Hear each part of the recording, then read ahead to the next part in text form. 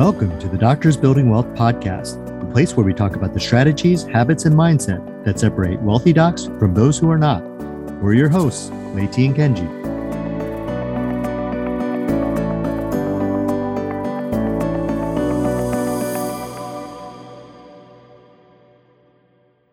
In this episode, we have a special guest, Glenn Kelman, CEO of Redfin, joining us. I met Glenn playing basketball back in 2005 when Redfin was just getting started.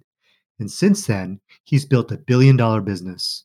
We wanted to invite him as a guest because we and so many of our students use Redfin to search for deals, and we thought it would be fun to learn more about the company and his entrepreneurial journey. With that, let's welcome Glenn to the show. So Glenn, we are so excited to have you here joining us.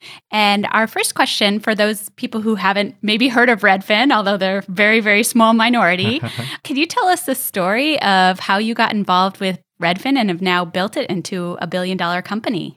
Oh, sure. Well, Redfin is a technology-powered real estate brokerage. We were the first ones to put listings on an online map, and then we had to build a business behind that. And we decided that instead of just being an advertising vehicle for traditional real estate agents, we would change the whole game and be real estate agents ourselves, charge a lower fee, deliver better service, employ the real estate agent so we could give that person salary and healthcare benefits, but also so we could control the pricing and the quality of the service. And that meant that instead of just being a technology person, which is what I'd been up to that point in life, I'd really have to focus on service. And it's exposed me to a whole new world where I'm not just working with computer scientists from MIT and Stanford, but also to real estate agents who come from all walks of life. And it has been the best thing that ever happened to me. A great business that straddles technology and service, that has this blue-collar work ethic, and that really wants to reinvent real estate so that it's better for regular people and not just for the industry. Now, did you have an interest in real estate before you joined? Were you, let's say, investing in real estate? No, not really. I had started an enterprise software company called Plumtree Software. I had two friends that I started that with. It went public in 2002, and then I moved up to Seattle because my wife had a residency and then a fellowship here in Seattle. She's a doctor, and at the time, she was just my girlfriend, and I wanted her to marry me. So I came up here not knowing anyone, and then I connected with David Earacker, who had built Redfin.com. At that point, it was him and two other people in an apartment building on 10th Avenue in Capitol Hill. And I just moved in and started working on it with Dave. And from there, we just kept scrapping and fighting. At the time, I don't know if I told you, Kenji, that this was the second time in my life that I had applied to go to medical school. So I got into Columbia Medical School when I was 22, and I decided to start Plumtree Software instead. And then I felt like such a sellout and a scumbag because I hadn't helped people who were sick. So in my 30s, I applied to medical school again. I got into the University of Washington, but I fell in love with Redfin. It seemed so exciting and dynamic and creative. And so even though I was shadowing doctors and trying to figure out what it would be like to see a new patient every 20 minutes, I decided that I just had to do the creative thing, which to me was the business world. And the deal I have with Sylv, my wife, is that it also has to be a good thing. There are so many ways you can make money in real estate just by fleecing a customer or not telling them everything about a house. And Redfin's mission is to redefine real estate so that the consumer really wins. And I've decided that can be a moral calling too. It's not as high a calling as saving someone's life in a hospital, but it is still a high calling to make an industry better. And that's what we're trying to do.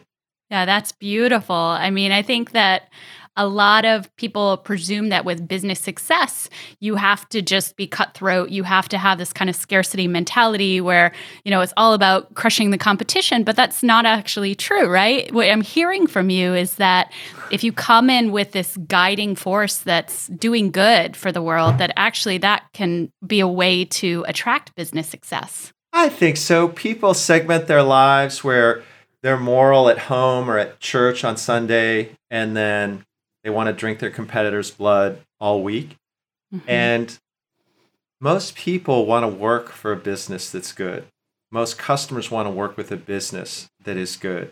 There's no white knight in the real estate industry. If your real estate agent goes from Century 21 to Remax, it's not as if that brand means anything to you.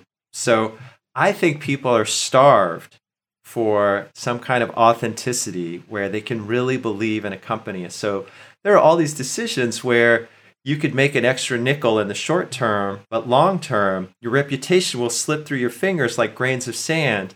And at the end of the day, nobody's going to want to work with you. You're not going to be able to build great technology. You're not going to have a covenant with the customer if you do that. And what's been hard for me is that I am a competitive animal.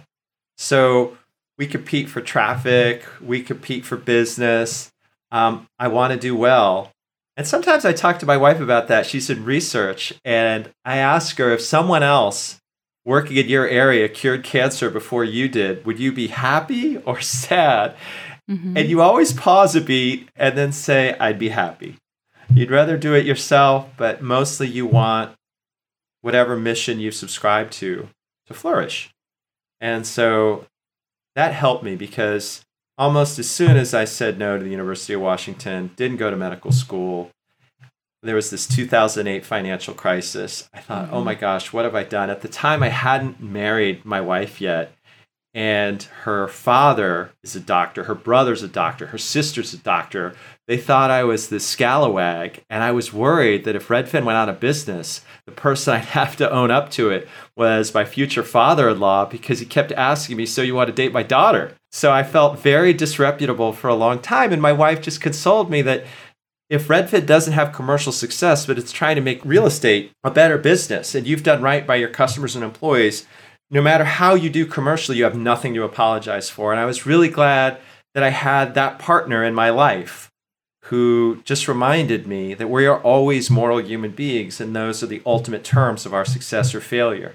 So you make less money, you make more money, but in the end, if you do good things and you work hard, usually you're going to get rich. Yeah. Oh, that's so cool. We share exactly the same sentiment. So I want to ask you about culture. Because as CEO, you're the leader of culture at Redfin. So how do you build that culture and how do you infuse it into everyone under you to create this company that's all moving in the same direction with the same kind of sentiment of where you're going? Oh, yeah. Well, you just have to hire really good people and all your decisions have to be soulful. So there is a calculation around profit and loss. There is this drive to build a better website, to offer better service. You want to hold people to a higher standard, but you have to have some value outside of that people really believe in, because when you do go through a financial crisis like 2008 or in April of 2020, when we went through this pandemic, you have to draw on something besides this is going to be the most successful business in history. You have to remind people that we're here for another reason, because the financial reason is not always going to be compelling. And in our case, I think there is this idea that we can make real estate better. And I used to feel apologetic about that when I talked to real estate agents, because I assumed that the engineers wanted to reinvent real estate, but that the agents wanted to protect the status quo. But there are a group of agents who want to be proud of the company they work for, who believe in those principles more than I ever did. And bringing them into this business has been the best thing we've ever done. But I also think there just has to be an element of humility. As Redfin gets bigger, there's this assumption that I'm some big deal when I'm not. I'm still the same dingbat that I was when I walked into Dave's apartment 10 or 15 years ago. And the idea that I might have a totally bad idea or that I have no idea what's going on in one part of the company or another, I worry about that all the time. And you just have to make it easy for people to tell you what they're really thinking, that something's totally screwed up, that there's a way we could make it better, that I have an idea, that everyone can be a leader. And that just starts with this mentality that everyone sweeps the floors, that we all roll up our sleeves, that anyone can be right and anyone can be wrong, so that you don't get so hierarchical and stuck up that you can't have the best ideas flow freely through the business. So I think being humble has helped us, especially because technology has often been so stuck up, where you get on the cover of a magazine, you think your poop doesn't smell. You think that just because you've rearranged pixels on a screen, that you are some incandescent force.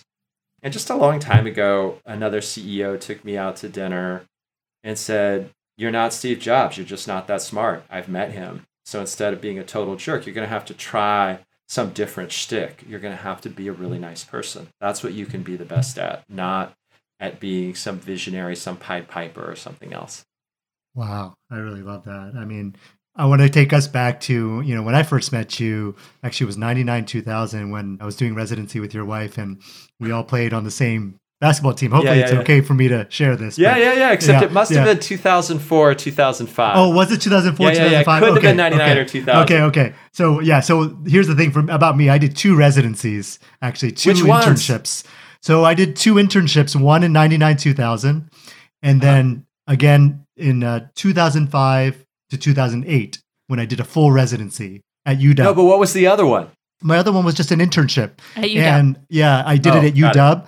Yeah, and I did that before I went to McKinsey to do management consulting. So Oh, yeah. so I came to UW, I guess. Okay, so it was my second residency when we played Yeah. basketball. And so I remember those days. He's actually quite good. Very, very smooth. I remember. No, really, terrible. seriously. You were good. You were good. No. But anyway. What I remember about that game is in the final seconds of the game, my wife had the last shot and I screamed, "No, don't take it." And she drilled it from distance. And we still talk about it as this apotheosis in our marriage. Just this great moment where we both threw up our hands in victory. And she blames me for trying to undermine her last shot. So, I wanted to kind of go back to that time. And you were saying that you just kind of joined Redfin.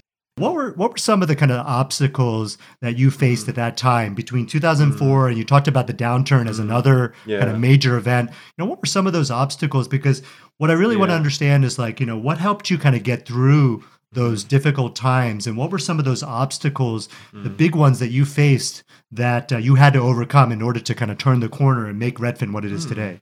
Well, the primary obstacle was my own ignorance. I had no idea how to sell houses. So I knew about building websites, but not about being a real estate agent. And because I came from the technology world, there was a trace of condescension in how I treated our own real estate agents. And so we had this giant cultural schism where we'd ship software to make real estate better that had no such effect because we didn't really understand real estate.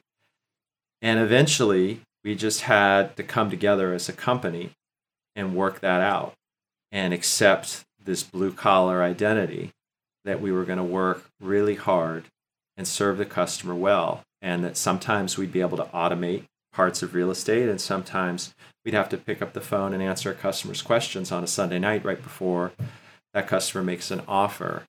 So that was the challenge. And the mentality that I'd always had in my 20s and 30s about being successful in a startup came from Die Hard. I don't know if you ever remember the movie where they're drilling through different walls of a vault in Nakatomi Plaza to access all this money.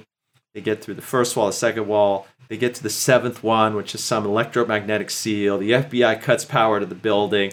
And then they rush in this one moment. And they're fantastically wealthy. And they're throwing money around. And I just always thought there'd be this one day where we'd go from just feeling like we were struggling to being an overnight success.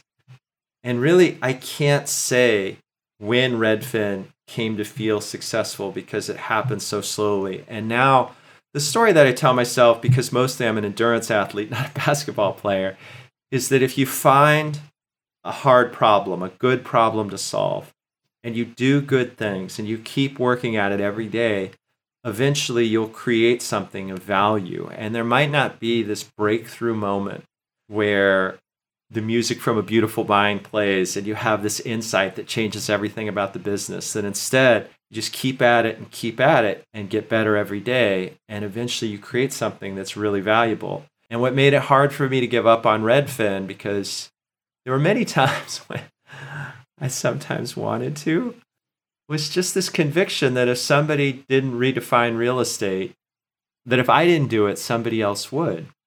And I couldn't bear the thought that I would give up and then I'd have to watch someone else do it.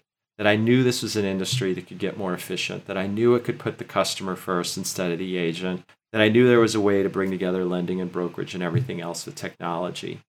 So it just felt hard to give up and let someone else have that opportunity when, no matter how hard it was the biggest one I knew of.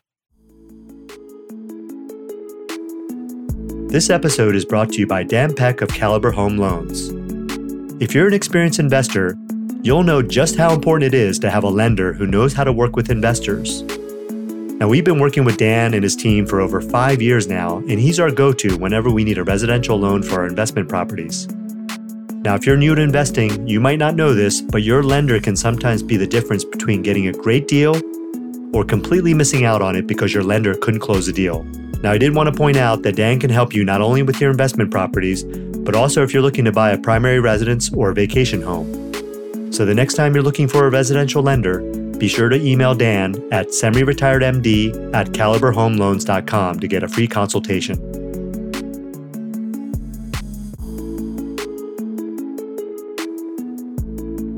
This week's podcast is sponsored by our course, Zero to Freedom Through Cash Flowing Rentals. Zero to Freedom Through Cash Flowing Rentals is a 10-week online course focused on helping physicians and high-income earners go from knowing little to nothing about real estate investing to confidently buying the cash flowing rentals that will allow them to achieve financial freedom and work in medicine or their day jobs on their own terms. Our course is only open to registration twice a year, so be sure to get on the waitlist at semi-retiredmd.com and check out the course details on our course landing page.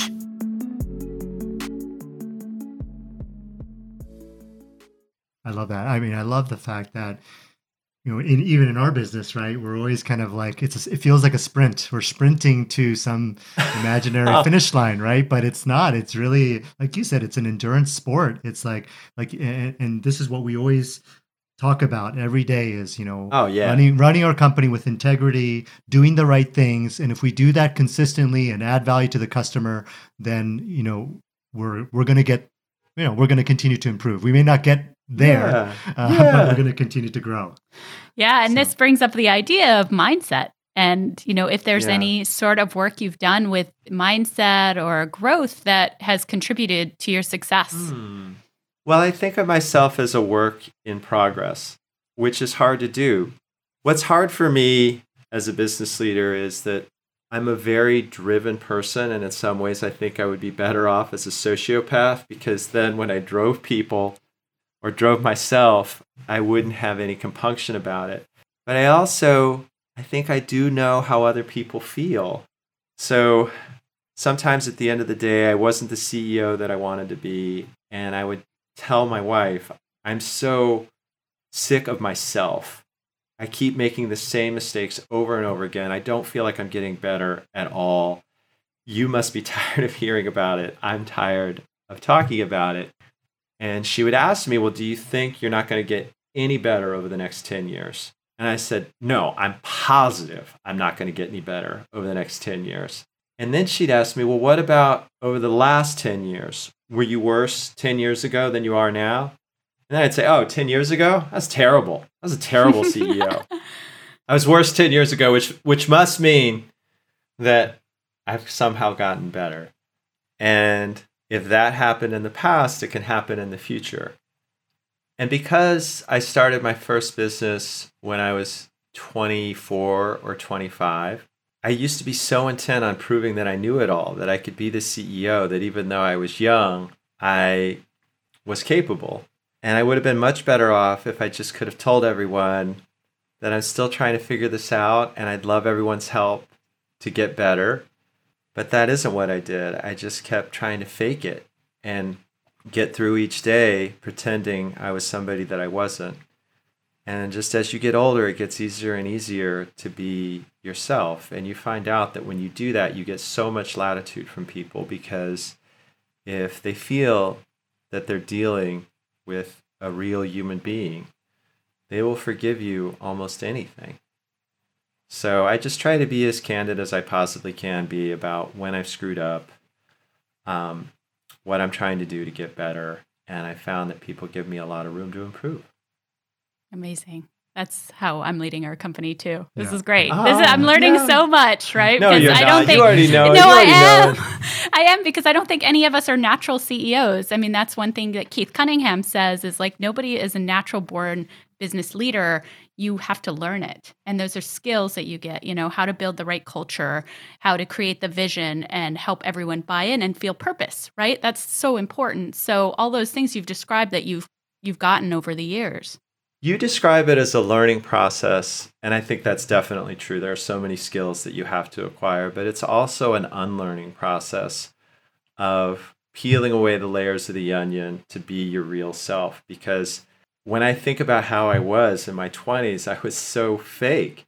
And just over time, I've gotten more and more comfortable saying what I really think, owning up to my own inadequacies, and being my real self. And I've just found that people respond better to that. Because if you knew everything about Redfin, all the areas where it's totally screwed up at this company, where we're trying to get better, you would still want to do business with us.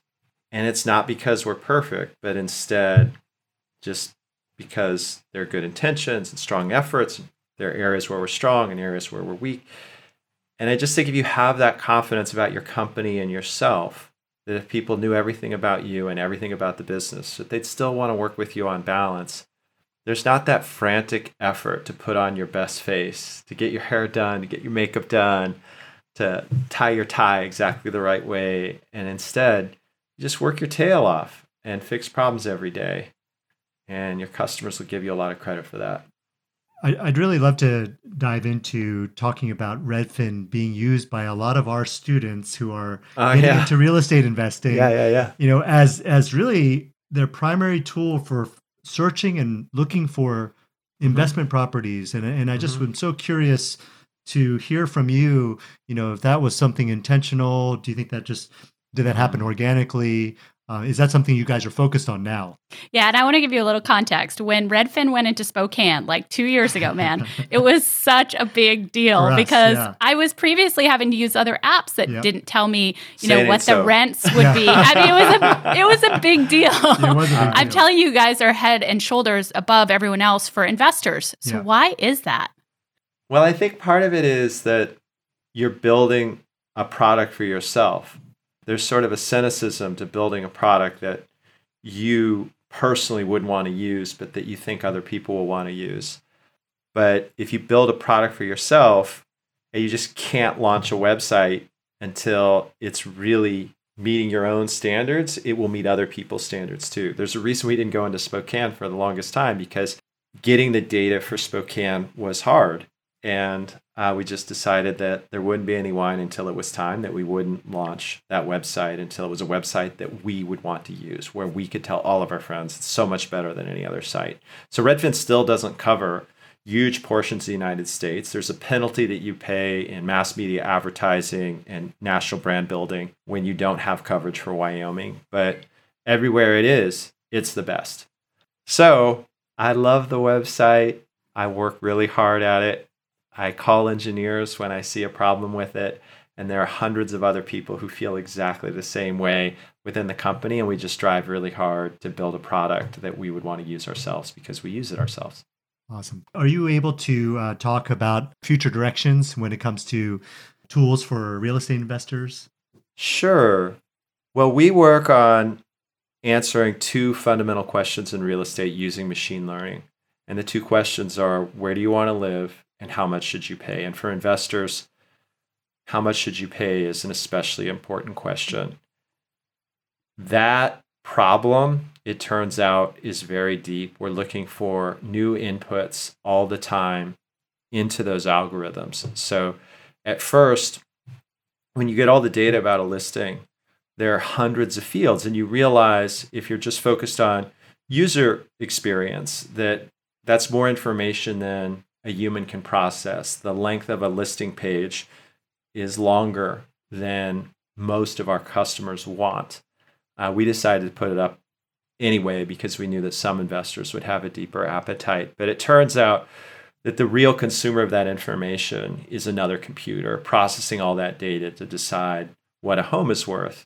There's fields about how many bedrooms are on each floor, and it turns out that properties where all the bedrooms are on the same floor tend to get a premium in the market. But we also have data about tour activity, offer activity. This is retail information coming from our brokerage that we feed back into these algorithms. And long term, we're just acquisitive about getting additional layers of information that help our algorithms predict the future price of a property better. And it just turns out that there's more information about this asset than almost any other class of assets. I think the original reason writing was invented was to keep records of property ownership.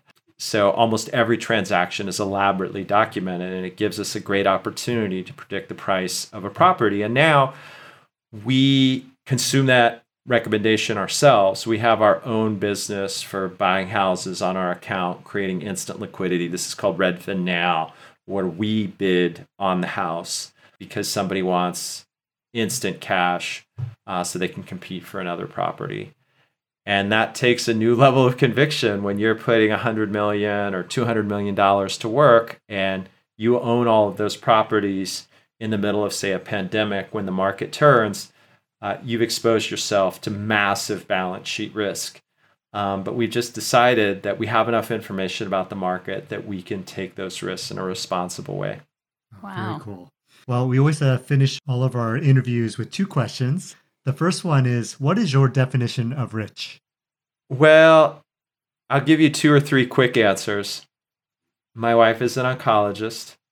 Whenever I complain about work, she tells me about having to tell someone that you've got 2 or 3 months to live. And we just often end every night saying these are the good days, that we're going to bed, knowing that we're going to wake up in the morning and that we're healthy. And so everybody feels that way, but I think you feel the proximity of death more when you're married to an oncologist. And by the way, whenever she tells me about her day and one of her patients, I barely can breathe because the only question I have is he going to live?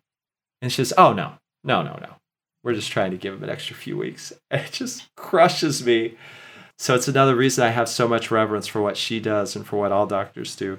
But the second answer is when I went to college, Odwalla came out, and there was this delicious drink called a mango tango.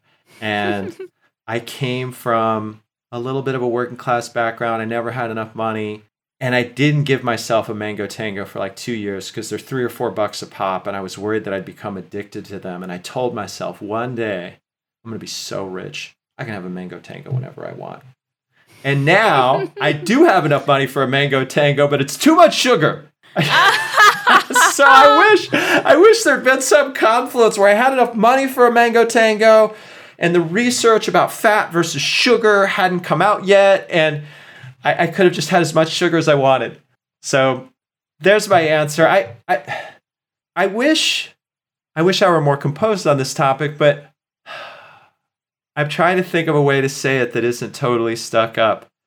Most of us live in a world of sufficiency. All the things that I thought I was going to buy when my ship came in, I actually haven't bought almost any of them. And I just think the plans people make for when they'll get really rich don't matter. You can never say that being very wealthy is overrated because everyone says, well, fine, give me your money. And I do think I have an obligation to share my wealth with the rest of the world and not to splurge on private planes and things like that. But I do think most of us have enough money and we just don't even know it. Mm-hmm.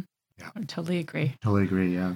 And then what is one strategy, habit, or mindset that separates someone who is rich versus someone who is poor?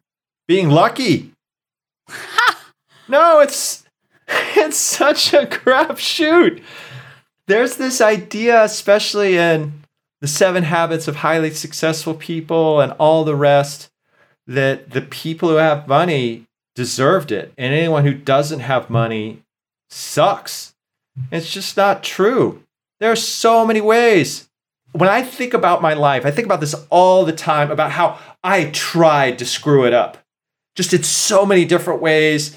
I tried to choose a career that wasn't right for me. I tried to choose a business that did make sense. And it was like an act of God where this divine intervention just came in and pushed me toward the most lucky outcomes. And it just seems in a world where there's crushing income inequality, this idea that one person deserves it and another person didn't is such a crock. It is mostly luck. I have been incredibly lucky. And the only other thing is it helps when you're lucky to work a little hard. I do not believe that I'm the smartest person in the room. And so what's really been hard for me, because there's a new generation of business people, just as there's a new generation of doctors where work-life balance is very important. I want to honor that, but I have this little gremlin inside of me saying, you're not the smartest person in the room. You're the one who stayed up all night preparing for the test. That's the only way you passed it. And that's my advantage. But I think that that's less fashionable now in business and medicine. Well, Glenn, thank you so much for joining us. And I know a lot of fun. Our listeners are going to get so much out of this, and we really appreciate your time. And, hopefully Redfin will continue to advance the investor, strengths it already has. And we look forward to seeing what happens. Great. Well, thank you for having me on the show. I'll come back whenever you want. Oh, Bye. Thank you. Bye. Bye.